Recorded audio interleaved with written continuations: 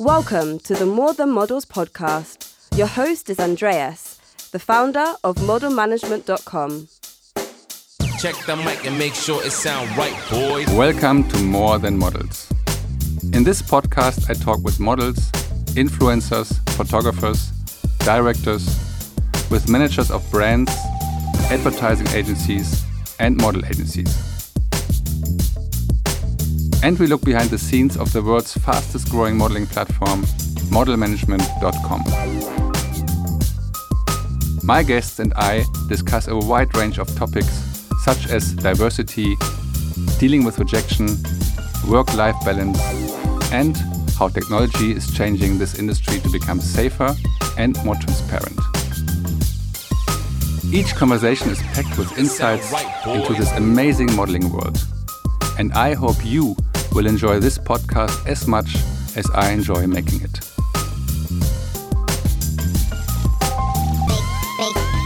It sound right, boy. Welcome to another episode of More Than Models. Today I have the pleasure to have a guest, a very special guest, a makeup artist and hairstylist. Her name is Nika Amrodzic. I hope I said it right. She's from Slovenia, lives in Barcelona right now since 5 years, I think. And she has a lot to talk about in her professional career. She also has experience in the podcast. She does her own podcast. She participated in a podcast called Makeup Coaching with Susana, or Con Susana because it's Spanish. And there's many more stories to tell. Welcome, Nika. Hi, thank you so much for having me. I'm super excited. So am I, and I'm super curious about this podcast with a podcaster. So maybe I should be nervous now. Normally my guests are nervous, even though I'm not a super top professional podcaster, but I have some experience. But now I'm talking to somebody who maybe has more experience than me. I don't know. And your English is really good. I mean, I'm German, you're Slovenian. We try our best. I hope that's fine. Nika, so probably the first question that everybody would ask, how comes that somebody decides in his life, a woman, a girl, who probably did some makeup in the mirror to go out the first night, or her mother showed her how to use a lipstick or whatever, and then suddenly the moment said, this is exactly what I want to do, and not only with myself, I want to do it for other probably pretty girls or not pretty girls, whatever, girls, women, men, I don't know. So how did this start? So I came to the makeup game pretty late, actually. I was about 18, 19 when I started to realize that makeup is something that I'm interested in. That's late? I feel like that's late because a lot of people say like, oh, I played with makeup when I was a little kid. I have a very strong memory of my grandmother putting on her lipstick, but I come from a family of tomboys, like lots of my mom and my sisters were all very non-feminine, if you would say. So makeup was not a big thing. But I remember being at a friend's house and I saw this book by a very famous makeup artist called Kevyn Aucoin.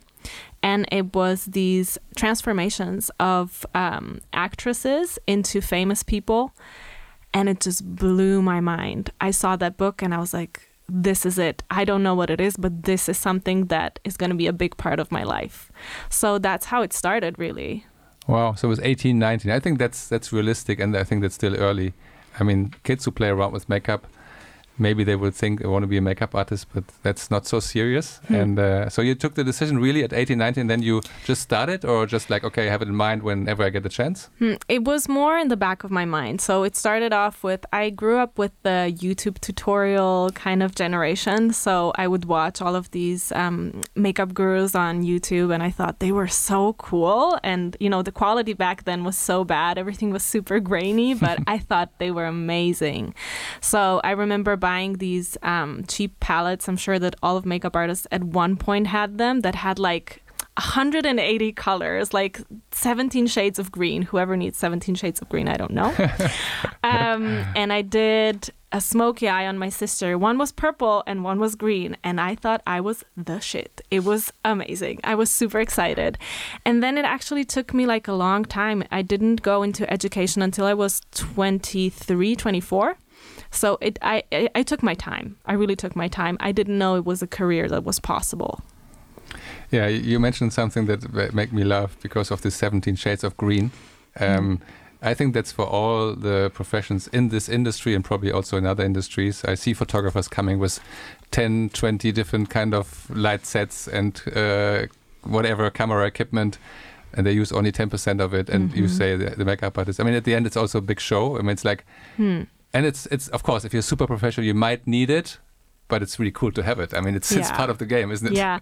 I always say that makeup artists are performers. Everyone who enters into a set, you're also performing. The way that you set up, the way that you dress yourself, you are in a role. So it's important to give a good presentation to the client. And sometimes that means hauling way more stuff than you need. Absolutely. It makes you super professional if you have need a big table or your makeup equipment or come with a suitcase, super professional. Yeah. That all matters. Again, in photography, it's quite similar. And believe it or not, when digital cameras started, it's a topic that photographers who were used to have these big cameras, and all the equipment around it, suddenly they had like a small camera could do the same. They would not use it because they lose authority and they lose credibility in the shooting towards the models, the clients, whatever. I guess it's something similar. Yeah, because what happens is that a client has a certain perspective. They think that if you have all the things, you're the best makeup artist. And I think it's the same if you have all of really expensive brands, you will do a great job, even though maybe you could do an amazing makeup with like the cheapest brands, right? So it's about perception a lot. You need to understand what the client sees because they're not professional and they have ideas that are different from ours. Yeah, absolutely. And I think what a really good makeup artist or hairstylist, we come to this later, the difference makes is that even with a very limited equipment, you can do a great job. And I think that what's the formula that made you successful? Absolutely. Because you don't have always the full equipment with you. Oh, no, because it's impossible. I work in Barcelona and I have to haul a suitcase with me. And because I work on location, it's really not realistic to have a 40-kilogram suitcase because you would throw out your back in a matter of months. So, yeah, you have to know what to choose and pick and how to mix the products in between them to get whatever you need. Yeah. Okay, but as we are also educational, I think, and our audience is probably not the biggest audience here is models or people who want to be a model. I think in this industry, again, as in many others, it's a bit of show always. It's like selling yourself. It's like building your own brand. So yes, it's good if you have your big makeup set and if you come as a model. I think it's also good to come with an attitude and have a brand of, wow, look at her or whatever. But then in the moment when it comes to a professional job and request, you have to know your stuff. I don't want to use the other word with right? You have to really know what you do. Yeah. You need to really understand your job, and it takes time, and it takes a lot of education and a lot of practice to get to a very high level. Yeah, and here you are. How many years now are you practicing or working as a makeup artist and hairstylist? So I think I would say about 6 years in total that I am full makeup artist. I dabbled in it before, but 6 years full time. Okay, and what kind of jobs do you do? I saw that, I mean, the crème de la crème of the makeup artist is probably beauty campaigns for beauty brands. Did you do any like beauty brand that we know? Yeah, so I did one that's a Spanish brand recently that's called Sensilis. So it's a big brand here. I've worked with them and it was incredible. I've also assisted on other artist campaigns that were makeup related, but obviously that's not my client, so I can't say those names. But it is kind of the crème of the crème. That means for the makeup, this is like the dream. You come in and you get probably the best equipment you can imagine or more. Yeah. And you have a lot of specialists from the brand looking at exactly what you do, and they learn from you probably as well. No, they want to know from you like, how do you use our product? Absolutely. So for me, there are kind of two ways that you can go when it comes to beauty campaigns. You can go into makeup or you can go into cosmetics. So with cosmetics, it's a very different thing. And if anyone has ever done a cosmetic kind of campaign, they know it's about applying 20-30 cosmetic products to the face in one day, and that can be really stressful for the skin. So you need to understand the biology of skin, you need to understand the products that you carry, you need to understand ingredients. While on the other side, you have the makeup side, which is more about understanding trends, understanding shapes, understanding textures. So it really depends on what you do, right? But yeah, it's a very demanding thing because the focus is on the face. So there is really no room for error, especially these days because it's done video and photo. Photos can be more easily retouched, while video is much more complicated. Yeah. Yeah. I can imagine it's quite a challenge. I will say that on the days I do beauty, I do not breathe. Really? Yeah? Yeah. You sleep bad in the night before because you're kind of nervous? It is high power, high anxiety, but it's high reward. Is it well paid? Or is it more like you want to have it on your client list? It's high paid, but I think more than that, it's if you really enjoy that type of work, it's really rewarding. Yeah. So as we are more than models, and probably you know that this is a podcast that is a lot around the modeling industry. Maybe you can explain us with this specific job how much you are involved in selecting the model, or how important it is for you to have a good model to make your job properly, and what makes it. I mean, what is the criteria that you can say as a makeup artist, not the client? Wow, that was really cool. This model was my favorite. She worked really well. Or he, I mean, probably worked more with women for beauty campaigns. Yeah.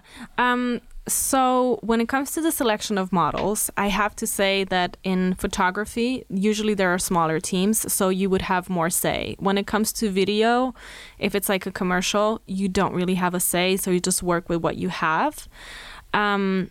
Again, it depends on what kind of project it is, but the first thing that I think is really key is the model's skin. For me, skin makes all the difference when it comes to the physical aspect. So somebody who takes great care of their skin, we see it. The moment the person walks through the door, I know if they're putting in the effort, if they're putting in the time. And then because I'm a combo artist, so I do hair as well, I also look at hair health. You know, is it bleached? Is it blow dried every day? Do they make sure that they get the trim every time they need it? All of those things are really important. So basically it comes down to health.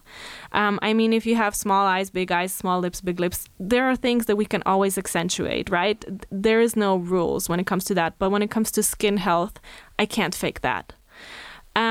And the other side is really probably even more important is the model's attitude. If the model has great attitude, anything can be done, really. Good attitude and good posing will save every shoot, even if the skin is not perfect. You're having an off day. As you said, I work a lot with women. We know that women, we go through hormonal changes during the month. There's the occasional pimple. Do not worry, that's why we invented Photoshop, and that's why you can fix things in video as well. And we have us on our side to kind of manage the situation. But I cannot change a model that is not really enthusiastic. That is something that no amount of makeup will do. I have, however, started to incorporate a lot of massages into my routine. So every model that comes into my chair gets a massage, and that helps. I don't know if anyone has ever experienced that's listening to the podcast, but it helps because it releases tension in their muscles, and models who work in beauty campaigns have to really control micro muscles in their face. So it's a team effort, and if they come with great attitude, I am so much more excited to work with them. I didn't know that about the massage, but I think I have to apply to the next casting where you are the makeup artist. Yeah, so now for all the girls out there, for my wife, for my daughters, for Irene, our producer, thank you very much, Irene, for bringing Nika to this podcast. Super exciting, super nice. I'm sure you all want to know this question. How do you get a healthy skin? I mean, you say that like, you have to have healthy skin, but I'm sure you have a good advice for this, for the girls out there, the women who want to know how to take care of my skin, because it's probably some things in the genes you have just what it is, but I'm sure you can also do a lot for it. So there's a lot in genetics, that's true, but there are things that are just so basic. Eat well, sleep well, drink water. Those are basics. Exercise. If you are healthy on the inside, your skin will show it. And then as far as products go, make sure that you're moisturizing. Make sure that you're wearing SPF daily. That is something that no amount of makeup can fix, because especially if you live in cities where there's lots of pollution, like a city like Barcelona, it's a lot of pollution and it's a lot of sun. If you don't protect yourself from the outside environment, there is nothing that can really be done. So it's kind of like a holistic approach, inside and outside. And I would definitely recommend seeing a good esthetician, maybe once every 6 months, if they can afford it, to get a good treatment, because they are the ones who treat the skin. Dermatologists would look at diseases, but estheticians would look at the overall health of the skin. So whenever I've had models that have had complicated skins, I have an esthetician. I don't know if I can shout her out. Sure. Go ahead. So she's on Instagram called Barcelona Beauty. She is fantastic, and I send all of my models. I'm like, okay, you should go see this girl. Her name is Mante. She's amazing. Manta or Samantha? Mante. So, Mante. yeah. So, and I say, go see her, and everyone is very excited when they come back from her, because she really does a great job. Cool. So it's kind of like an overall approach. Yeah. We don't have like a sponsor. We have support. We support things, but we support what we believe in. And I have no problem that you mention somebody who can help models or any person to have a healthier skin or to feel well. So it's great, and I'm sure that Mante is in Barcelona, but there's probably many Mantes in other cities. Yeah. Go to the Instagram of her. Maybe you find some keywords to find the same person in your city, or maybe you ask her if she has colleagues in other cities. Yeah. But if you recommend it, I think that must be good. Yeah. And I also have to say that the most of the advice you gave is probably for anybody, a male or female, model or not model, because it's just naturally a healthy life, makes a healthy skin, and that's good for whatever you do. Yeah. But it's even good to be a model. Good use, so you don't have to do something else. Just being a model doesn't mean you have to be made up all the time and do stuff, and for sure not drinking and smoking and whatever. That is also something probably you realize if somebody is having a party night and then coming to the shooting. How did you have something like to sell funny where you say, oh my God, how can I fix that? We've of course I won't name names, but we've had models come to set with a really bad hangover, and that is so unprofessional. That girl was eventually dropped from the agency because it's just a no-no. You know, you have to. I know that for models it's hard because it goes into all parts of your life, right? It's not like I'm a model today and then tomorrow I'm off. No, you still have to go to the gym, and I get it, but you know, at least don't go out drinking the night before. Now that you mention it, there is one more thing that I would say, super important, to take off your makeup at the end of the day. That is probably maybe even more important than wearing SPF. Just taking off your makeup at the end of the day and wearing daily SPF will do massive things for your skin. A cleaning routine. Yeah, just a cleansing balm, something that if you're lazy, that you can just apply and wash off with water and go to bed. Like me, I'm super lazy, you know. So just explain the routine quickly. What would be the minimum you would recommend? Like a daily routine? So it would depend on your skin type, right? So there's many skin types and many skin concerns. But if we break it down into a very, very basic routine, you have to make sure that you're taking off your makeup at the end of the day. So that would be with a cleansing balm or with a cleansing oil. It can be even a micellar water. It doesn't matter. Just stay away from makeup wipes. They are terrible for your skin, terrible for the environment, and I would never recommend them unless you're on a plane or at a festival. That's okay, but otherwise don't use it.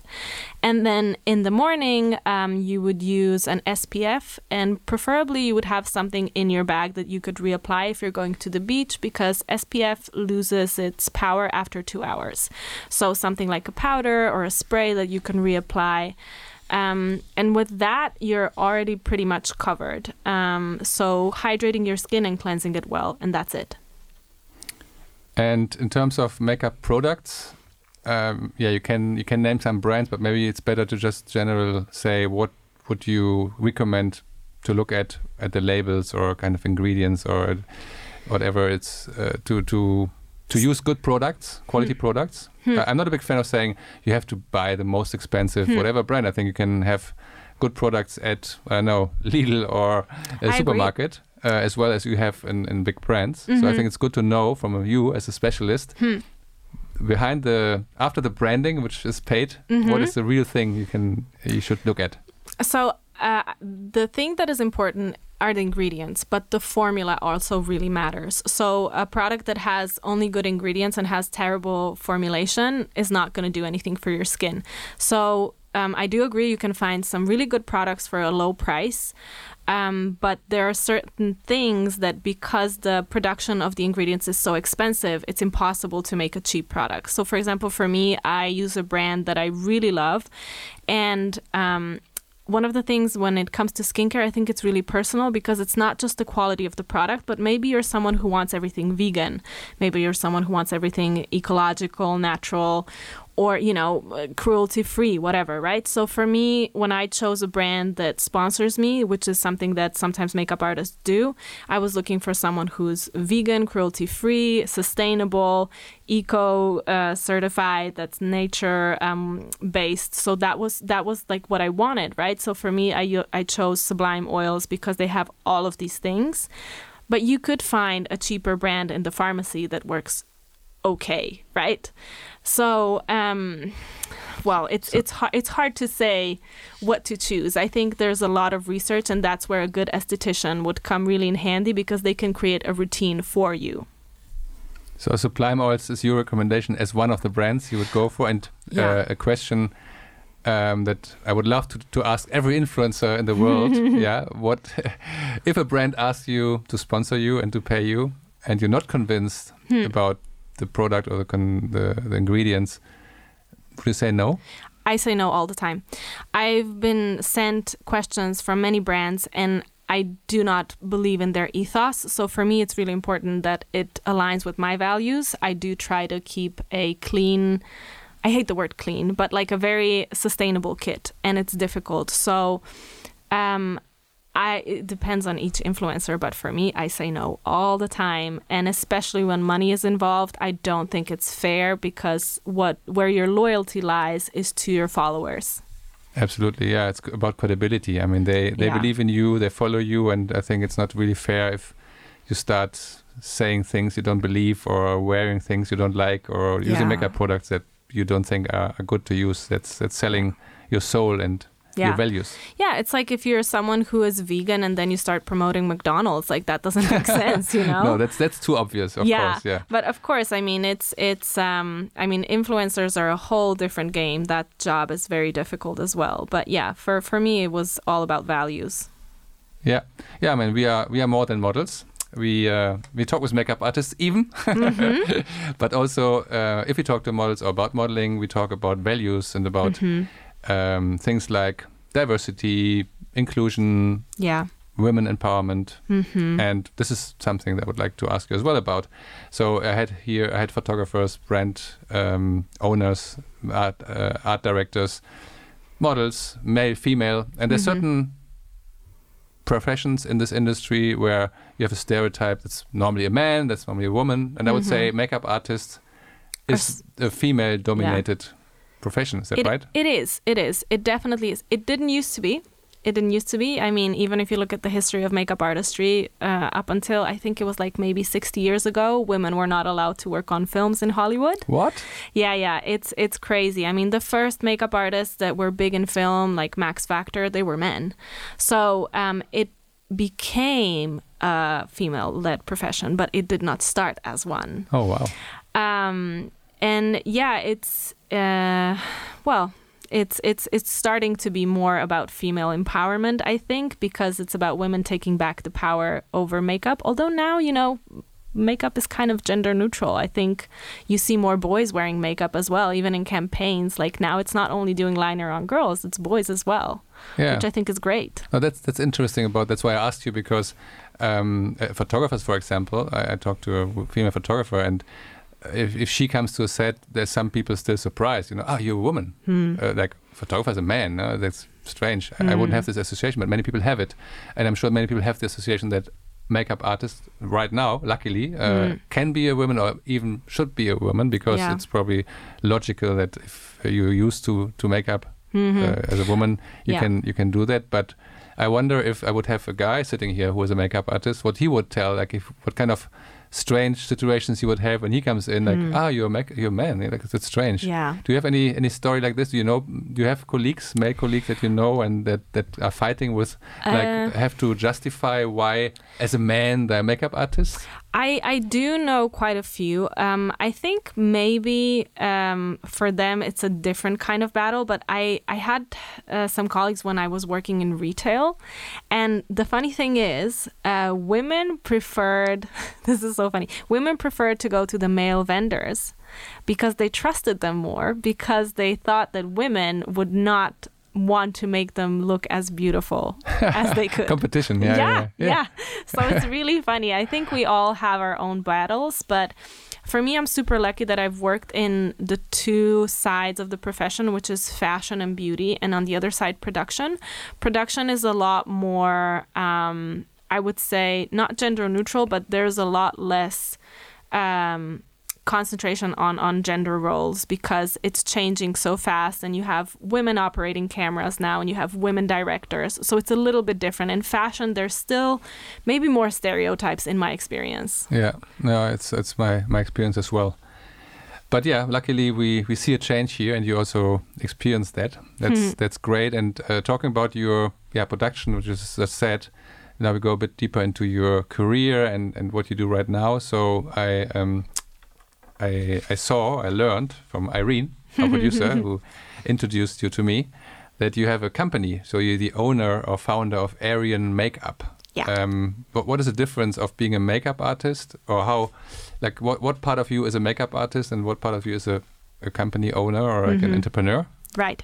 So I always joke about this, that the part of my job that is makeup is 10%. Everything else is business, because I decided that I didn't only, not that there's anything wrong with it, but I didn't want to only do makeup. I wanted to build something on my own. So what I actually have a goal is to create a team of makeup artists and hairstylists that I could send out to production agencies. And because I am very strict to myself and I have very high demands of myself, that goes the same for my team. So what I'm doing now is I'm actually I'm bringing up people that are assistants, and I'm teaching them my way of work, and they're also sharing things with me. So it's kind of creating very high achieving professionals, and that's kind of the idea. Not like an agency, but like a group of makeup artists, as you will, like a supernova. Yeah, with a quality stamp. Yeah. If people like you and your way to do makeup, they probably trust that you also recommend the right person, or you have trained the right person. Makes totally sense, because I also guess that you get some job requests from time to time when you're already busy, so you can put somebody else there. Yeah, so that's one way. Like sometimes they would call me and I can't do it, so it would be great to send someone from my team and they would still get the same amount, the same quality of work, right? Yeah. Or sometimes it's a very large shoot, so I need a team of makeup artists and hairstylists to make sure that all the talents are ready at the same time. So I don't know, that's just, I've always been a team leader, so I find that really exciting to do. And you like to boss around? Yeah, you could say that. I'm an Aries. Okay. Yeah, you could say that, definitely. Yeah, it's good. I mean, you need personalities who manage the stuff, you know, and I think clients appreciate that they not only book a makeup artist who does great makeup, which is of course a base, but that you also manage your job and the preparation and anything that comes around. Because I think there's a lot of people who are great artists, but they kind of lack the business side of things. So it makes it really difficult for them to communicate to clients, to negotiate rates. I have no problem negotiating rates, you know. I put on my business suit and, you know, I'm business Nika and here is how things work. And some people don't have that. And in that way, I would also provide, you know, work for other people and also in a way of protection for them, so they don't have to do the things that they don't want to, right? And I used to do this a lot when I was doing weddings. I no longer do weddings, but in weddings I would manage bigger teams. So we would go 3-4 makeup artists and hairstylists, and I would be the one that would do all the communication with the bride, do all of the payments. So that would be my job, right? And I would also do the makeup and the hair. So I don't know, I really enjoy it. I love the business side of things. Great. So I have to tell you a secret. I had to invite a makeup artist because a makeup artist in my family, my wife did modeling and my kids not anymore, daughters, and they always told me like what they most enjoyed about modeling jobs is the moment they come in and they sit down and the makeup artist 1 hour, 2 hours. It seems to be like the dream of every buddy who wants to be modeling a girl, like sitting there and say, okay, now I am the queen or the princess, like in a wedding, and somebody just takes care of me and gives me a recommendation, uses the best products and whatever. So I'm sure you are you're enjoying that as well, no? That models come in and they connect with you and they enjoy so much that they probably even don't want to start to work because it's just like, give me more. Is that right? Or yeah, I really, really enjoy connecting with the models. And I love that you use the expression to take care of them, because honestly, I feel like we're on set not just to make them look great, but to make them feel great. I'm there throughout the entire day and I make sure that their morale is high. Do you need something? Do you want some water? Are you warm? This is our job. Our job is not to make them look pretty on camera. And I think that's kind of what distinguishes good makeup artists from great makeup artists. Even seeing high-level people. Like the other day, I saw a video of a very, very high hairstylist that was using like a big cardboard to make wind on a big Hollywood star for a photo shoot. And I said, this is what it is. Our job sometimes is so much more than just applying the makeup and just sitting down, right? So for me, I like to help the models get in the zone to this is where the massages come in. I also do a little bit of aromatherapy. I put music on. I create a safe space for them so they can get in the zone, so they can walk out of that makeup room and go like, I'm the shit. So I'm gonna do my best and I'm ready, right? That's our job. We're kind of like their own little pep rally. Yeah, you make them feel confident, and there's also like a kind of a transformation from the beginning to the end. Suddenly there's always different depending on the makeup artist and on the job and on the creative agency. They convert somebody who comes in into something sometimes totally different or just a little bit different, but I guess it's mostly a surprise for the model, like, okay, this time, wow, it's me again. Like it's always a nice experience, no? And there's a change in an attitude. Like you can get someone who comes into the chair, it's 6 a.m, they're super tired, and you're able to bring up their energy. Their posture changes, their expression changes. And sometimes it's not even about the makeup. Sometimes, the makeup is minimal because it's all very natural. But the way that she walks out of that room, or he, let's say, is very different to how they walked in. And that to me is like, I did a great job, right? Yeah. The transformation. You say the transformation of the swan, or what was this kind of fairy tale? And I've seen this a lot in shootings. You see a production team and say, okay, who's the model? And you don't know. And really, this is the model. And then she goes, or he, in the makeup, and then, oh, wow, that's good. And then comes the stylist, and whoa. And then comes the photographer and the light, and then she switches on, or he switches on attitude, and you say, okay, now I understand who is the model here. It's really nice. And this transition is also what many people who want to do modeling are looking for, like this moment where they transform into somebody they maybe want to be or they don't want to be, but it's interesting to be that person for one day and be in the middle of the camera and have this moment of being something or someone different. Yeah. And I think the beautiful thing about beauty and this fashion and these transformations, as you say, is very like, it's the here and now, right? This is how I exist right here and right now. I think there's a transformation power and it's very, I don't know, kind of meditative in a way. It really puts you in the moment and you're really present. I love that part of because you see them become a different person. And a lot of the times, in my experience, because I do a lot of fashion, a lot of these girls are very young, right? So, they don't know anyone. It's a new country. Maybe they don't even speak the language. So if I can make them feel great, I've done my job. Okay, now I have to speak about languages, even though I'm not ready with the experience on the set because I want to know more. Your excellent English is outstanding. I'm a bit jealous. How did you... you're Slovenian. It's not everybody knows Slovenia, but it's a totally different language and accent. So where did you learn this excellent English? Well, there's a few things. The first thing is that in Slovenia, you have to learn English at a very early age. But I was... I don't know how to say this without sounding conceited, but I'm quite good at languages. Like I soak them up very fast. And I learned English through cartoons, as most children do at the age of 4.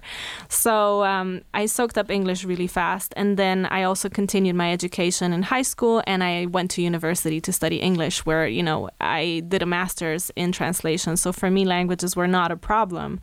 But it's just such an important part of our jobs here as well. It's impossible to work without languages. Yeah, you learned it as a kid, which I think is nice for parents to know that if you let kids watch cartoons, let them watch in a different language so they can learn it. It's the easiest thing to do. Or bring them abroad, live in another country so they can learn it as well. And more relevant for our audience right now, because probably the younger people here in the audience don't have kids. And they don't care yet. But why is it important? I mean, it was important for you to learn a language, but let's say from a modeling perspective, I think you can give very concrete examples. If you have a model coming in, and did you have the experience that a model didn't speak your language, and how difficult is that to do the job? It's very hard. Nobody asks you to have a C2 level, nobody needs that. You need to have basic communication skills. For me as a makeup artist, I need my model at least to understand when I say look up, look down, close your eyes. Simple, right? Move your head, very, very simple things. And they should be able to take directions from the photographer. But we have had some girls from Russia that had very poor English, and it was extremely difficult to communicate. And they were lovely girls, but it made our job a lot harder, right? So I would say that the basics. And almost everyone speaks English now, especially in this industry, You are able to kind of get along, at least to get through the day, right?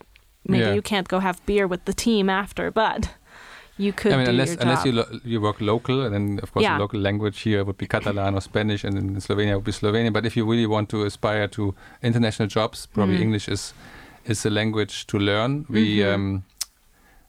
We also recommend and encourage people to do that. We have even an app collaboration and in modelmanagement.com with English for models. Yeah, so fantastic. We think like learn where your passion is. It's an app that does different categories of learning English, where you can learn with football or singing. In our case, we did collaboration with our model academy to learn English if you want to be a model, and you get the basic vocabulary, as you said, like to talk to makeup artists, to talk photographers, to understand what's the requirement in the casting or even the contract.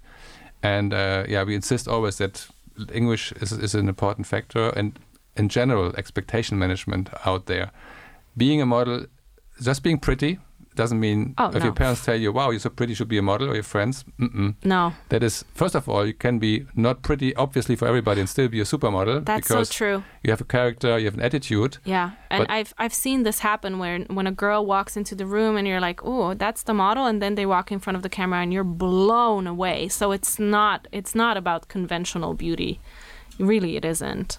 Yeah, it's personality, it's attitude. Absolutely. And, but then it's also hard work, so learn English, learn how to pose, do photo sessions in exchange with photographers or makeup artists who just want to also learn at the beginning. Will not be perfect, but every experience will add your knowledge, and you have additional photos to your portfolio. It's a job like any other job. You can just start the first day and just being a supermodel. You have to learn it.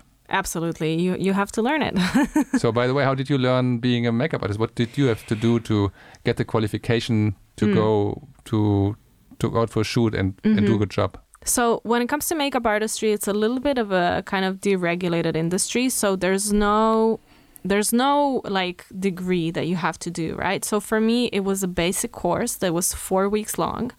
And then it's kind of like driving. You learn the basics and then you gotta work. You gotta work on it, and you gotta work a lot, and you make many mistakes. Oh my Lord, the mistakes that I've made. Some of the photos that I look back now, I'm just cringe.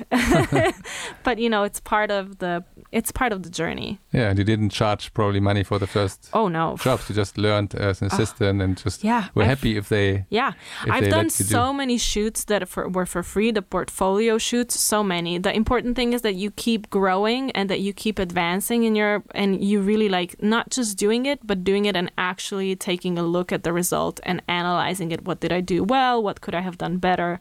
And learning from it. If not, you just get stuck in the same level. Yeah, absolutely. I mean, this experience to do this collaboration shoots where you don't get paid, but you work with good people, ideally with good photographers or some good models, or even just like a good bunch of people who are in the same situation and want to try things out. I mean, it's learning by doing. It's part of the.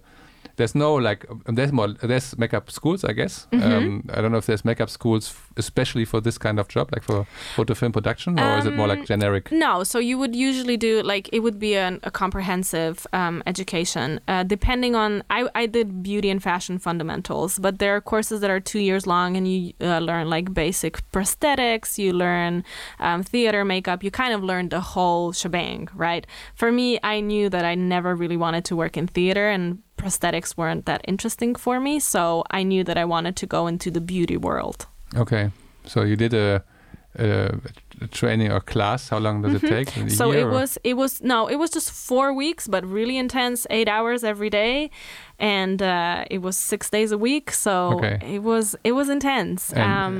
But again, you learn the basics, you know. Basics. Yeah. And then you have a year or two of just working for free and trying and learning and training assisting on the job and making the experience. Assisting is the way to go. Assisting is the only way to see people's kits, how a real professional makeup artist kits look like. This is why I'm so adamant about having assistants myself, because I'm like, you need to see people in action.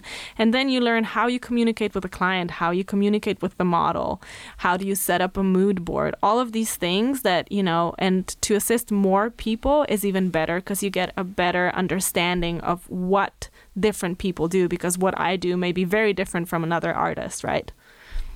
Yeah, very good advice. Your career, I read that you had a totally different idea before you decided or make the step to be a makeup artist. Yeah. You wanted to work for the European Union in Brussels, like a Slovenian who now lives in Barcelona as a makeup artist, had the idea to work for the European Union. Yeah. And you wanted to be an interpreter. Yeah. So you speak French as well and Spanish. Yeah. So you speak languages. That's okay. That's a check for being an interpreter. But what the hell was the reason to have this dream of idea of becoming? And then why working for the European Union? Why not working for whatever kind of company? So I studied translation at university, and that was kind of my goal. It was like the interpreter was the creme de la creme, right? The really? way that, the way that beauty is. In translation, it's like... Yeah, being an interpreter is apparently, besides being a neurosurgeon, it is the most demanding job in the world because you're listening, translating, speaking at the same time, right? Yeah. It is incredibly difficult, but I was like, oh, I got this. You know, You're ambitious. You can do that. I was confident, and then I will say that I have not failed more miserably as I have in that entrance exam in my life. Really? It was so bad. And I was like, oh, my life is over. At 23, I'm like, I'm never going to do something that I love. It was horrible. And then it was actually a blessing in disguise because a year later, I went to Brussels for 6 months. And no offense to anyone who lives there, but I hated it. It was so gloomy and so sad. Sorry, people in Brussels. Yeah, I'm sorry. I went between September and January. There was we had no sun. That's not fair. I mean, being in Barcelona, it's not fair to compare the weather. I mean, no, it's a completely different thing. So it just did not turn out for me the way that I wanted to. And also the thing is, like, being a translator is a person who sits behind a computer. You don't really see people. People are not excited when you send them a translation. Nobody goes like, thank you so much. Yeah. Well, I this is what I do. Like, I do massages and I see these people kind of get into a different mindset. And I said, this is what I want to do. I want to make people happy, and I can do this through my job and be creative and work in a team. There's just so many elements. And the funny thing is, because I know that a lot of people who listen are models, I know a lot of models who then transition into makeup artistry once they decide that they don't want to be models anymore. Yeah.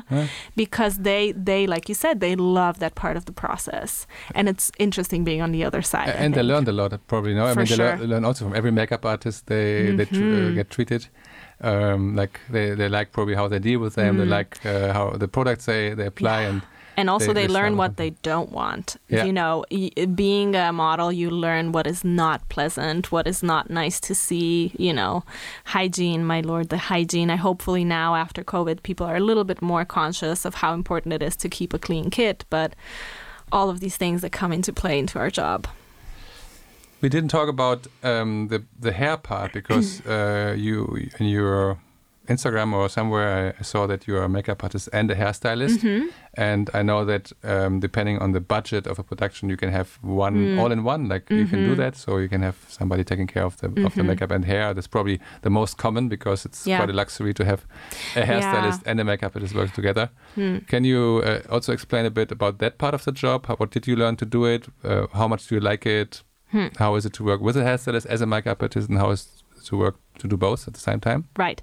So being a combo artist is really necessary in certain areas depending on what you do, right? So in Barcelona in particular, it's really necessary to be a combo artist in order to do commercial projects, because it is very rare that they hire a makeup artist and a hairstylist. This is a thing of the past when you had big projects, when you had a hairstylist and an assistant and a makeup artist and an assistant and a nail person and an assistant. Like this, unfortunately, doesn't happen anymore. So you kind of have to know more things, right? So for me, when I started working here, I was like, all right, this is impossible to work just with makeup. I need to increase my skill set. And I did a course that I did on the days that I could. I did hair courses, but then I also did specific hair courses for bridal because I was still working in weddings. I did specific hair courses for Afro hair because that is very, it's its own thing, its own products, its own techniques. And I continue education online, so it never stops. Being a makeup artist and a hairstylist, it never stops because there's always something new. And I think it is, it's a very complicated job because when you do makeup and hair, you're constantly thinking about how one influences the other, right? Okay, so if I put this ponytail, how can I do the makeup so that it complements it? And you can kind of work around it. But at the same time, you're working really fast because I'm like, okay, I'm going to do the curls now, and then as soon as the curls are cooling, I'm going to prep the skin, and then I'm going to do the hands. So it's kind of like it's 100 miles an hour. There is no stopping when you're doing both. So I really love when I have a hairstylist. It's just so nice. It's so nice not to have to think about everything. And if it's someone who's really great at their job, because there's always one part that you're stronger. So for me, it's makeup. I love watching them work because I pick up tips, and they like watching me work because they pick up things from me. So it's wonderful, but it's just so rare that happens. And even when they do, it's probably because we have more models. So, the model's sitting on the other side of the room, so I can't really sneak a peek of what they're doing. But I do love collaborating with other artists. Isn't it also a challenge? I mean, if you do both, you said it's difficult because you have to know exactly what you do with the hair but it's all in your head. But if you have another person, you have to synchronize your ideas. Yeah, you would usually do like a more prep. You would do a better mood board. You would do like a little game plan before you started. So there's more prep involved, definitely. The other thing is that as time goes on, we're getting less and less time as makeup and hair artists. So sometimes they ask me to do full makeup and hair in an hour, which is not really realistic depending on how much hair and how, let's say, how clear the skin of the model is, because if there's lots of little spots, that takes a long time, right? So it's sometimes it's a little bit of we get annoyed with the producers that are constantly like, when is she ready? When is she ready? When is she? She's ready when she's ready. Do you want her done, or do you want her, or do you want her now? Yeah, like I can do half her face if that's what you want, and you can just shoot from the side. So it is quite a challenging thing. What is the order if you have a hairstylist and a makeup artist who starts? A lot of the time you would work in synchronicity. So they would do hair as I'm doing makeup. But if I had to choose, so when I work on myself, I found the system that works for me. So I would do hair prep first, and then the hair needs to cool off. So then I would do makeup next, and then the hair goes down. and then the final touches on the makeup. So it's kind of like back and forth. Hair, makeup, hair, makeup. Yeah. And if you work with a person, you would, when you do something very delicate, like when the person who's curling is curling the hair in the front, you would stop and pause. Or when I'm curling lashes, I would say, hey, wait with the blow drying. This is or I'm doing a red lip. Give me a second. So, it's working in a team. And best hair preparation to make you happy when you come to the set? Right. So we've talked about, I don't know if we said this about makeup, but like for me, it's super important that models come makeup free, skincare free, hair product free.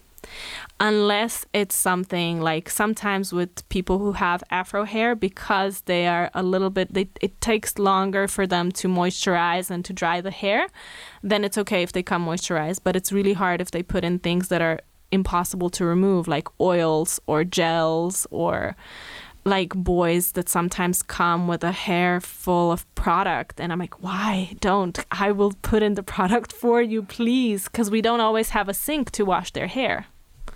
So, and wash the hair the night before or the morning? Yeah, the night before or the morning is fine. And come with your hair dry. Because sometimes we don't have time to dry the hair. So we just have to work directly with the curls. Okay, so very good advice. Models, come to shooting, no makeup product, no hair product, wash your hair, shave your legs, clean and please. healthy skin, and then you make your legs, that's Nika another thing. and all your colleagues happy, right? Yeah, absolutely. I've had moments where I've had to shave armpits, shave ankles, remove black nail polish, just things where I'm like, come on, just come. We call this set ready, right? Don't have any nail polish, don't have any crazy, face paint or whatever. Just come clean and we'll do all the work for you. What about tattoos and piercing? Any advice? If they have them, they have them. Now it's different because clients will book people with tattoos and not care. The problem is when you have a commercial because of rights. So the copyright belongs to the artist that created the tattoo. So you would have to cover up the tattoo. Oh, wow. That's interesting. Yeah. I never thought about that. It makes sense, but I'm sure that a lot of people out there have no clue that this is the case. Yeah. So for me, I say if you want to be a model, put the tattoo in an inconspicuous place. Like, don't put it on your wrist. Put it at least like on your chest or on your, on your butt cheek, somewhere that you can't usually see it, right? Have the tattoos, but have them in a hidden place, right? It's the same for actresses. Please do not come covered like head to toe in tattoos, because it's just so hard for us. It takes forever to cover up a tattoo properly, All right. Looking at you, I see a tattoo. I have one. That is the only one. It's present and visible, but you don't. I don't have to be in front of the camera. I can do what I want. Good. Yeah, that's very good advice. And maybe it allows me to talk about our Model Academy. I don't know if you've seen that or know it from Irene or whoever you speak to. We try to educate and teach people who want to be a model, give them advice about everything we talked about right now. That's also the reason why we do the podcast. But they can learn how to prepare for shooting, but also legal stuff. And I think that what you just said is super important. If you go out there and even do like a test shoot or like a collaboration, or you get a paid shoot, make sure that you agree with the person you do the shoot, where the images or the videos are used for both sides, for the client and for you, for the photographer, for the model, and I don't know about the makeup artist when you use it on the website. It's super important to have agreements that everybody knows what happens with these photos, that you don't want to see your photos on a tobacco or political statement website as a model. And as much as you love the photo and you're super happy that you work with this photographer and this makeup artist is amazing, always say, okay, it's amazing, I would like to work with, but what is my photos or videos used for? For sure. I mean, I've had photos that I've worked on that were supposedly a test that were sold. And I no longer work with that person, with that photographer, because it really pissed me off. Because it's not fair, it's not fair. Everybody, you need to know where the photos are used. And for models, it's even more important because they might get in trouble with their agency, If there is a product that's being sold with their face, the agency will not be happy. So that's another part of the puzzle. If you have an agency, which depending on your type of model, it's really good to have an agency, and But we have a lot of models in our They're platform who don't have an freelancers. agency, and that's why it's even more important that you know these things, because then you're not protected by an agency, you're protected by yourself, or Exactly. in our case on the platform, having agreements ready where when you're booked, you can sign it and make sure that both agree. Also for the client, I mean, we have also a lot of photographers who do good pictures and they have maybe an intention to use the picture. And I have seen cases where a photographer brand has been sued by a model because they didn't sign the right agreement about the image rights. Yeah. And maybe you have a good relationship, like, hey, yeah, cool, the photos are nice in the shoot, and everybody drink a beer together. But then a month later, the model changes her mind or his mind, and you have your picture already used in somewhere where you agreed on in a nice beer chat. Right. But then she said, I don't agree to that, and then you can get a big trouble. Yeah. Yeah, I've definitely done an oopsie myself where I posted a photo that a model didn't want me to post, and then it was lots of apologies and I'm so sorry. But luckily it happened in the beginning of my career. It was not a big thing, but yes, you definitely need to have agreements in place because you need to protect yourself, especially if they're freelancers. Nobody's protecting them. They need to be responsible of themselves, right? And if they are freelancers in the way of like a company, the other thing is that they are legally responsible for themselves. It's just a whole new game, right? As you said, 10% is makeup and the rest is business. And I think for models it's maybe not exactly the same proportion, but it's a lot of business as well. And you have to be prepared if you go out there to avoid trouble afterwards. Yeah, and that's the other thing. Like 10% is what you do on set, and everything else is outside of the set, right? So them going to the gym, that's part of their job. This is why our rates are as high as they are, and sometimes clients don't understand. And I'm like, yeah, it doesn't stop for me when I leave this place. For me, it means I need to wash my brushes, I need to disinfect my kit, I need to, all of these things. I need to send an invoice. All of these things are included in my rate. And for models, it's the same. The time that they've spent in the gym and the money that they spend on healthy nutrition should be included in their rate. Like this is all part of their job. Or not going party and not coming with a hangover. Yeah. That's also an opportunity cost, yeah? Yeah, absolutely. You miss a night with your gang. Absolutely, I completely agree. But this is, it's sacrificing things. And it's totally true. This is why in a professional level, you're not paid by hour in first place. Of course, the time also is important. You're also paid for the level you have and for the usage of the image that are created. And that's super important. So you need to ask a lot of questions. I say this to everyone who wants to get into the business. Make sure you ask a lot of questions before you say yes to a job. Yeah. Where is this used? Why is this used? How long is it used for? Is it going on social? Is it going for a campaign? Because those are very different things and they will affect your pricing. And they will affect you saying yes or no. Definitely. When you described your job and that it's not only the 2 hours in the set or 5-10 hours making a makeup, it's also care about your brushes and all this preparation stuff. I was thinking about stylists. We will also have a stylist in the podcast soon. And for me, this is the hardest job in terms of preparation and post. How do you call it? Like after that. I mean, the stylist sometimes works a week or longer to prepare shooting, going to all the stores and design outlets, whatever the places where they get their stuff, and they have to send the pictures to the client, make them happy, and then they come there, they do the job as hard as you do, then they have to bring it all back, and it has to be and super clean and iron and whatever. I mean, remember that if you see this is also part of the job. It's a huge responsibility. It's an, you are not paying me for the hours that I'm on set. You're paying me for all the time. And for example, for them, it's that. For us, it's researching products online, right? Researching products, testing textures, doing test shoots. That should be, that's part of your time that you're investing into your craft, right? To make sure that I don't do a mistake on set. I've spent hundreds of hours on free shoots, right? That was all part of me growing. I invest money into my education. People come to your thing. Listening to this podcast is time that they're investing into their profession. And that is why you cannot sell your services cheap. Absolutely. And Irene, my producer, thank you very much for helping us doing this podcast. Can tell that also preparing this podcast is not like just coming here, switching on the mic, and then we go. She, in first place, prepared it for many months, no?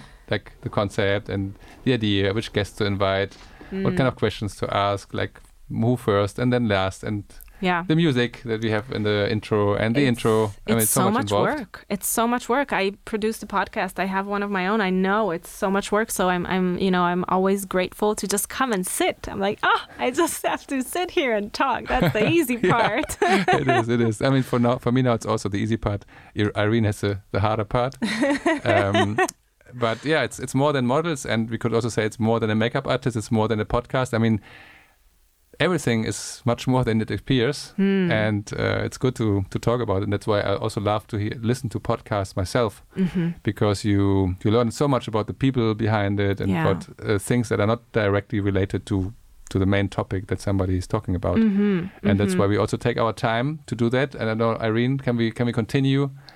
Because it's so much fun to talk with you and so interesting. I have some more questions. Sure. Irene, thumbs up. She says I can. Great. Whatever you want to ask me. My podcast boss. I'm an open book, so no problem for me. All right. So then, talk about podcasts. I introduced you and say yourself doing a podcast, and you did a podcast. Yeah. So you started like a co-host or something. You can tell me now, a makeup coaching with Susanna. That sounds super interesting, super relevant for now. And then now you do your own podcast. So maybe tell us a bit about that. Yeah, so we actually recorded makeup coaching with Susanna in the studio. So Really? This is how I know the studio, because the people from the studio are friends of mine, and I've worked with them when they've produced things. Okay, let's do a bit of public relation for the studio. We are in which studio? Cadenza Studio. Cadenza Studio. Who is running that studio? So it's Louis and Ben. They're the best people in the world. Oh wow, yeah. I can confirm that. I didn't know that you also did your podcast here, but yeah, it's definitely a good studio and really good people. It's like what you said, like it's good vibes. It's about like you come in and you want to have a good time, enjoy, and of course you have to have a super professional equipment and a good output, and they help with the editing, they help with the preparation and everything. But yeah, I think we could just say thumbs up for Cadenza Studio and for Ben and Louis. Yeah. And anybody else out there who does a similar good job to make these kind of podcasts possible. So sorry to interrupt, but I had to do that. No, of course, absolutely, like all my love to them. So we did it here, and we did it in Spanish, which was terrifying because my Spanish is not as good as my English. I learned it as I moved here 5 years ago, so it's only been 5 years. I'm pretty good at it. I work in Spanish, so I can communicate, but sometimes phrases kind of escape me. Sometimes I say weird combinations of words, but that's how it is. So she's still continuing that podcast. I stopped producing it for her, but it was basically getting on makeup artists, even something that may be interesting for you guys. We had a physiotherapist. We talked about because there's a lot of it's a lot of strain, our profession physically. So that was one of the topics, and talking about emotional stability, because this is a hurry up and wait kind of industry. So there's either a lot of work or there's nothing, just crickets. So it's kind of managing that kind of state in this business.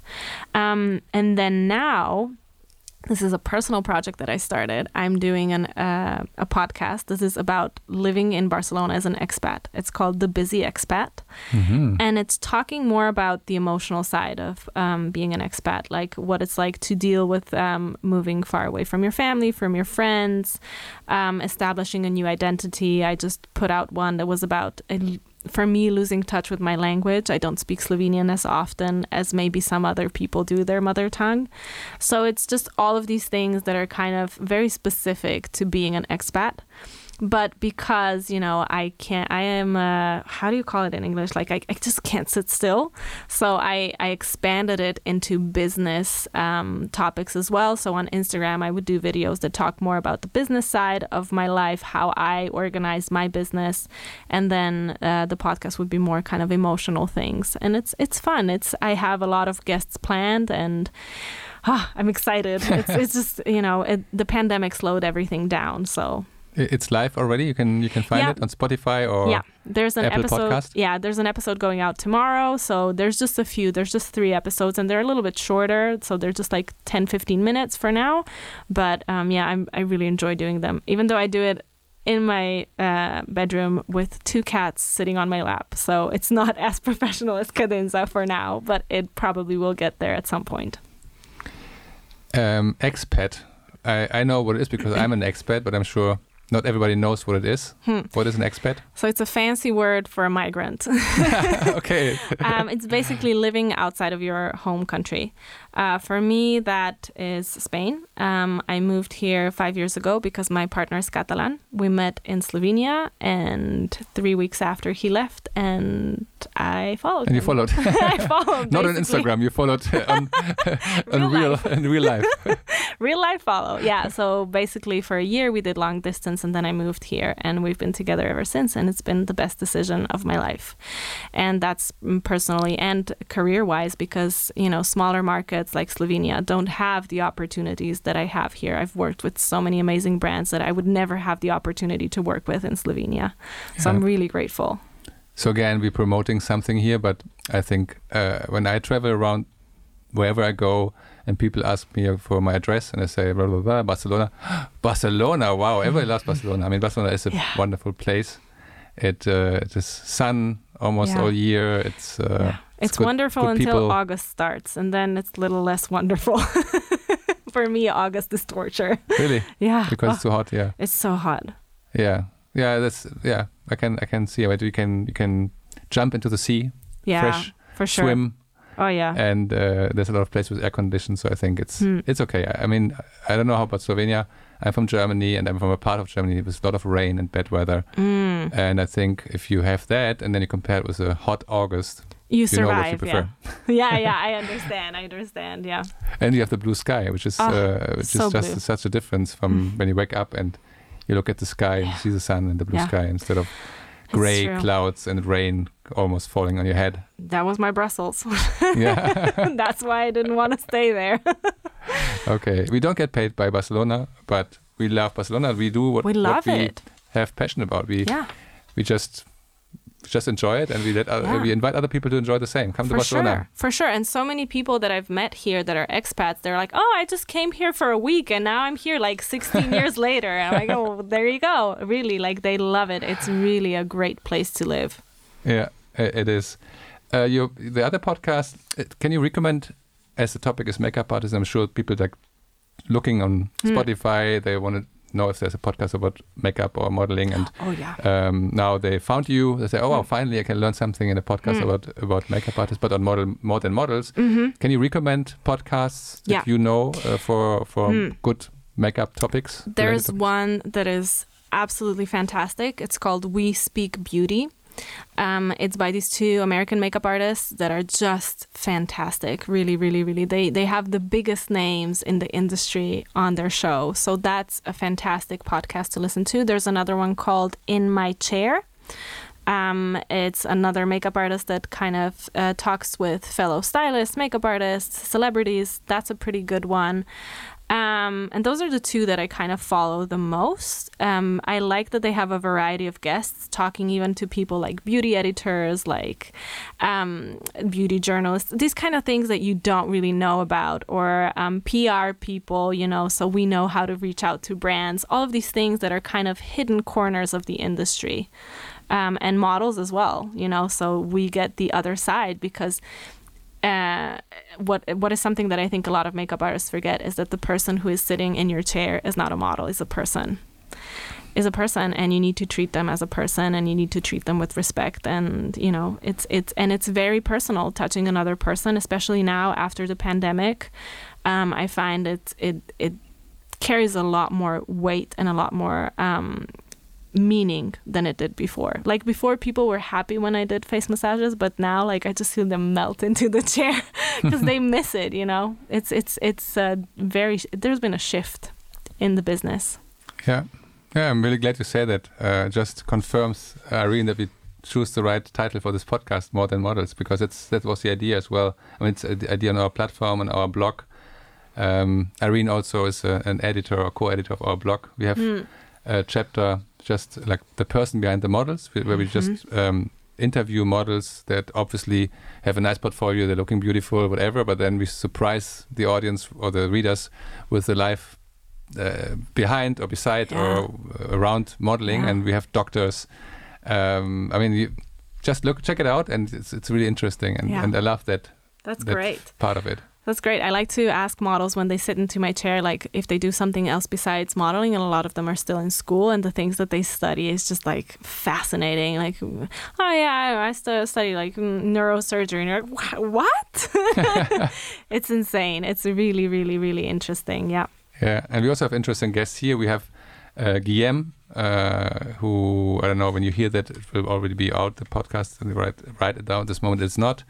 And suddenly he started singing, and he's a model. He came because he's a quite successful model. You can see him on Vogue and famous magazines. He worked in China a lot, so that, okay, I invite him. But then suddenly Irene told me, hey, ask him to sing. And he was singing like, wow, there was this amazing singer. And then he told me, yeah, but right now I'm studying trading. So trading was cryptocurrency and trading with Tesla shares and whatever. It's like, wow, it's really interesting. And this is what I enjoy about this podcast, you know, like.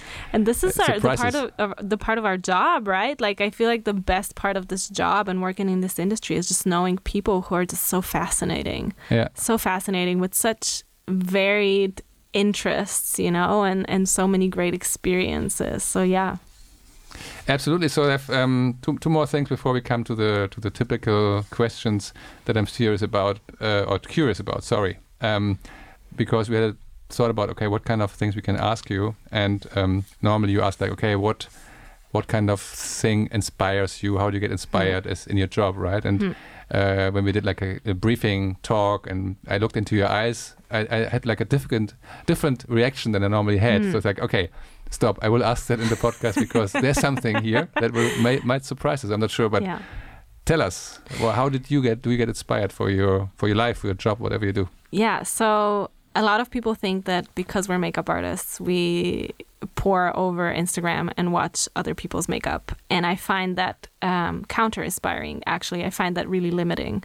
So for me, what I find a lot of inspiration is it can be anything. Like, I did a full beauty editorial inspired by these sea snails called nudibranchis, which are these colorful snails that are in the bottom of the ocean. If you guys want to check out something crazy, just look at nudibranchis. It's crazy, super colorful, super fun. So that can be, you know, it can be anything. You need to learn how to incorporate all types of art into your art. So it can be a song that transforms into a look, you know.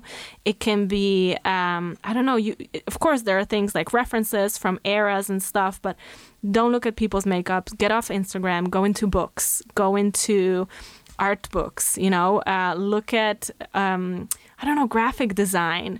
There are other things in the world that can be so much more inspiring. I did a full editorial that was based on the peacock feather, and it was the colors of the peacock feather and how it shines and how the shapes are. You can mold everything to makeup. It's just a means that, you know, of what you're inspired by. So I think being more open-minded is much better than kind of like, I'm going to look at eyeliners on Pinterest. I was like, I mean, you could do that, but if you repeat what everybody has seen already. Exactly. If you look at the biggest artists like Pat McGrath, who's one of the biggest makeup artists, who's done all the fashion runway shows, like, her looks are so crazy. She couldn't have gotten those inspirations from Pinterest. She must have gotten them from somewhere else, right?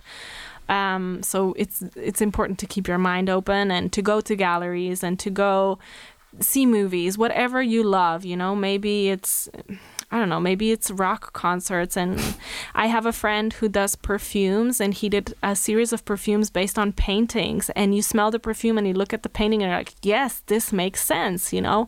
So there is a way of taking all of your senses and applying it to the visual art of makeup artistry.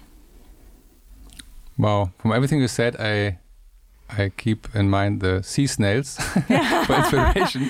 And now I wonder how your makeup looked like. Yeah. What was inspired by sea snails? Can I see it on your Instagram or somewhere? Yeah, I do have it on my Instagram. And what's your Instagram? So my Instagram is Erion, ERION, and then it has like the underscore, the little line, and it's MUA, as in makeup artist. Erion MUA.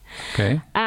So we did this beautiful dark-skinned girl, and we did these fun, funky liners with spots and kind of like tentacles. So it was just so much fun, and it was all inspired by different photos of these snails.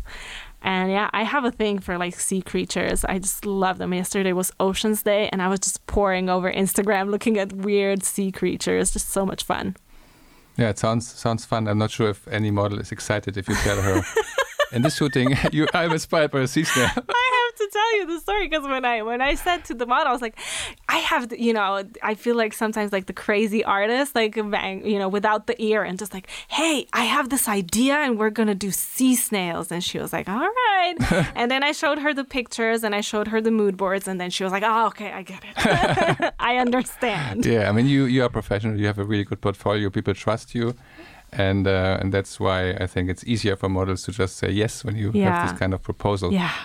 And we have heard a lot about your success and things that worked well in your life. I think everybody, not only from what they would see, but what you said, how you explain it. I'm very impressed about the level of your like being professional and your thoughts around everything, your values, and it makes totally sense that people like you are successful.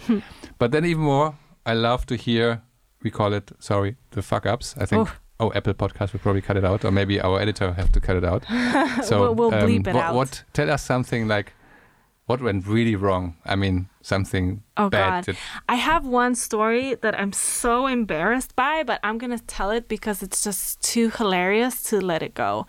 I was not the key artist. Luckily, I was the assistant. And we were doing, it was just 3 men. It was a commercial thing. So I had to take care of a guy, and the other makeup artist took care of the other 2. So the other makeup artist forgot her cape, like the thing that we cover the models with. So I gave her mine, and I was like, okay, well, now I need to cover up my man because something. So I was like, oh, don't worry. I have another cape in my shaver kit. So so embarrassing. So we're in this room, the makeup room, the clients, it was a big ass brand, were right behind me. There's a big mirror in front. And I just got to the point where I'm great at my job. I'm going to do this fantastically. I just have to shave this guy's neck a little bit. So I take the extra cape from my bag and I grab it with my 2 hands. And the left hand feels a little bit bulky, but I didn't care, So this was a freshly washed cape. And I swooshed it over his head and put it behind his back. And as I look into my hand, there's a pair of my underwear in my hand that got stuck to the Velcro in the washing machine. I was so embarrassed. I swear I've never been that fast. I grabbed the underwear and I pushed it into my backpack and I just smiled all throughout. Nobody noticed. Really? Nobody noticed. But I went bright red. The guy probably thought I fancied him or something. But yeah, that's just one of the things. And I have these things happen to me all the time. Or I was on a big Hollywood production and now that we have these masks and I couldn't see. And I tripped in front of all of these big Hollywood producers. In the middle of the set, I tripped and I fell very badly over some cables. And the main actor runs to me like, are you okay? I'm like, yes, I'm fine. It's just my pride. I'm so embarrassed. So these things happen all the time. And it's just, you have to laugh them off because if you don't, you just feel terrible all the time. And it just makes for a really great story when you're having a beer or a podcast. But yeah, it is. But it's still, I mean, your experience are kind of human, right? It's not like professional, embarrassing thing. I have to tell you that I also, I worked in different areas and I love photography as well. So I do some photography jobs from time to time. And when I started and had one of my first like really good models that I would love to work with. So we started working and I did like an hour of shoot. I had an assistant and then suddenly told me like, I think you forgot the memory card. Oh no. So I was like shooting 1 hour with this model and like, wow, do this and that. And exciting. She said, oh yeah, I feel so good. And then suddenly I found out, okay, none of the things I did I was so nervous about like my first photo shooting gig. And that's embarrassing professionally because, I mean, how do you look in front of all these people? Of course, my assistant was also kind of responsible for that because normally he also has to double check that. Yeah. And then the camera had like kind of a defect. Normally the camera also tells you if you don't have the memory card in it. Right. But I literally had like 200 shots made in an hour and a half and nothing was there. So how do you explain now the model like, sorry, can we repeat everything? No. I don't know if you get out of this location and the shooting and have nothing. So this is also an interesting kind of fuck up. And I think it happens to everybody. It happens to everyone. You have to find out like how to get around it. Oh, you know what? And what happens a lot, I think, to makeup artists is forgetting something from your kit when you're cleaning, like you put it out. I've luckily never gone without my brushes, because if I would go, that would be hard. But like I've forgotten basic things like mascara, and I'm like, well, now I have to use whatever I have in my kit to create mascara, you know? So you really need to kind of learn to mix things in your kit. And you know what? Honestly, those are the moments that the best things happen, and you're like, oh my God, I didn't know I could do this with this, you know? So, exactly. You have to improvise. Yeah, that's the thing. And that's, I mean, that's part of the learning process. This was at the beginning. If you then kind of have an attitude, turn it around, let everybody feel cool. Yeah. And at the end, I mean, also in my case, everybody was happy because we did some good shots. Yeah. But it happens, and I think it's part of the game. And at the end, it's a good story to tell in a podcast or to your friends with a beer. It's part of life. You're not only professionals, everything like perfect. We are human beings as everybody else, and absolutely, and we can do quite bad sometimes. Yeah, if you can laugh it off, people usually are very appreciative. It's you know, peep happens. I'm not gonna say. Yeah, exactly. Peep happens. Okay, now we come to the end. Looking at Irene again, she's saying yes. Okay, great. So 2 more things. One is the question from another guest to you, and you a question to another guest. I start with a question you get from another guest. I think perfect. It's a quite nice question. We have had harder questions in the podcast that are more tricky to answer. So the guest who had this question was asking, if you could choose a superpower, what would you choose and why? I'm going to be super corny here, but I would love to have the power of healing, because it... you know, being a makeup artist, a big part is being a psychologist. Nobody really tells you this part of the job, but like people open up on your chair, and sometimes I just feel people that are just so sad and so broken, and if I could just, you know, touch them and they would heal, that would be amazing. That would be great. I try to do it, but you know, unfortunately, it's just a massage. No, but it is a superpower you have. I mean, to be honest, I really want to go to a session with you as a makeup artist now, because you said it 2-3 times, and the way you said it, it sounds like very confident, because you probably got a lot of feedback, and you saw like how people melt in your hands, and they kind of got not nervous anymore. They got comfortable, and then they ready for the big shoot, because you made the magic. You have the superpower to do that. People can see it on my Instagram. Like I post videos of doing massages on models, because it's just so funny to see them, and that's why Ben and Louis love me so much, because they know that at the end, they know that at the end of a long, if you do like 2-3 days, like the last day, I always give the team like short face massages, just to you know, to release the tension and to celebrate. All right, what's your question? My question is, give me a second, let me just turn on my phone. So my question is, what is the worst piece of advice that you've ever got? Oh, wow, that's good. I'm sure there has been quite a few. That's a good one, yeah. Yeah. We got very good advice from you. Thank you very much. So. I think makeup, as you said, is for male and female, more than maybe in the past. But still, it's a topic that most of the women in this podcast will be very happy that you gave advice. Yeah. And so I say thank you to you, which brings me to the last topic, saying thank you and being grateful for something. We collaborate with a wonderful project called sohappy.org. And always at the end of the podcast, we ask our guests to say thank you to somebody, because we support that idea behind this project, where the concept is that being grateful makes yourself happy and the person that you show your gratefulness.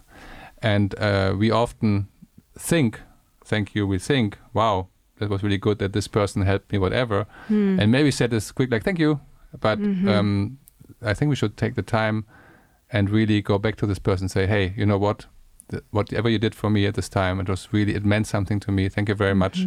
Because it encourages the people to do that more, but also it makes them very happy, and yourself. It's also a selfish thing. If you are happy, if you remember every day what you're grateful for, you're a happier person. And we want to make you happier, and we want to help this project. So -happy.org, where you can also, anybody who listens that can just go there, grab a video, say thank you to somebody on the mobile, and upload it to this page. put a name and an email you want to send it to, and they deliver it to that person, and they surprise this person with a thank you.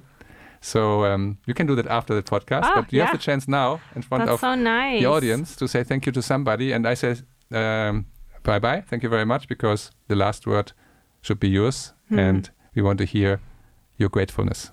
I think that's such a great initiative. I try to practice gratitude every morning under the blue Barcelona sky. I think it's incredibly important. So I try to do this on my own as well. So I don't know, this person probably has heard me say it before, but I can't stop saying thank you. So this thank you goes to my physiotherapist. His name is Carlos. If you guys need a physiotherapist, I'm going to put one last handle in there. It's called Balance on Instagram. And he has saved my hand and my shoulder and my back countless times and has helped me get back to work when I thought that I will not be able to pick up a makeup brush or a hairbrush. And he's just made me feel much more conscious about my body, about how I work, and about how to take care of myself. So thank you, Carlos. You are incredible. And that was all for today. Don't forget to rate the episode if you liked it, and stay tuned for what's coming next. It sound right, boys.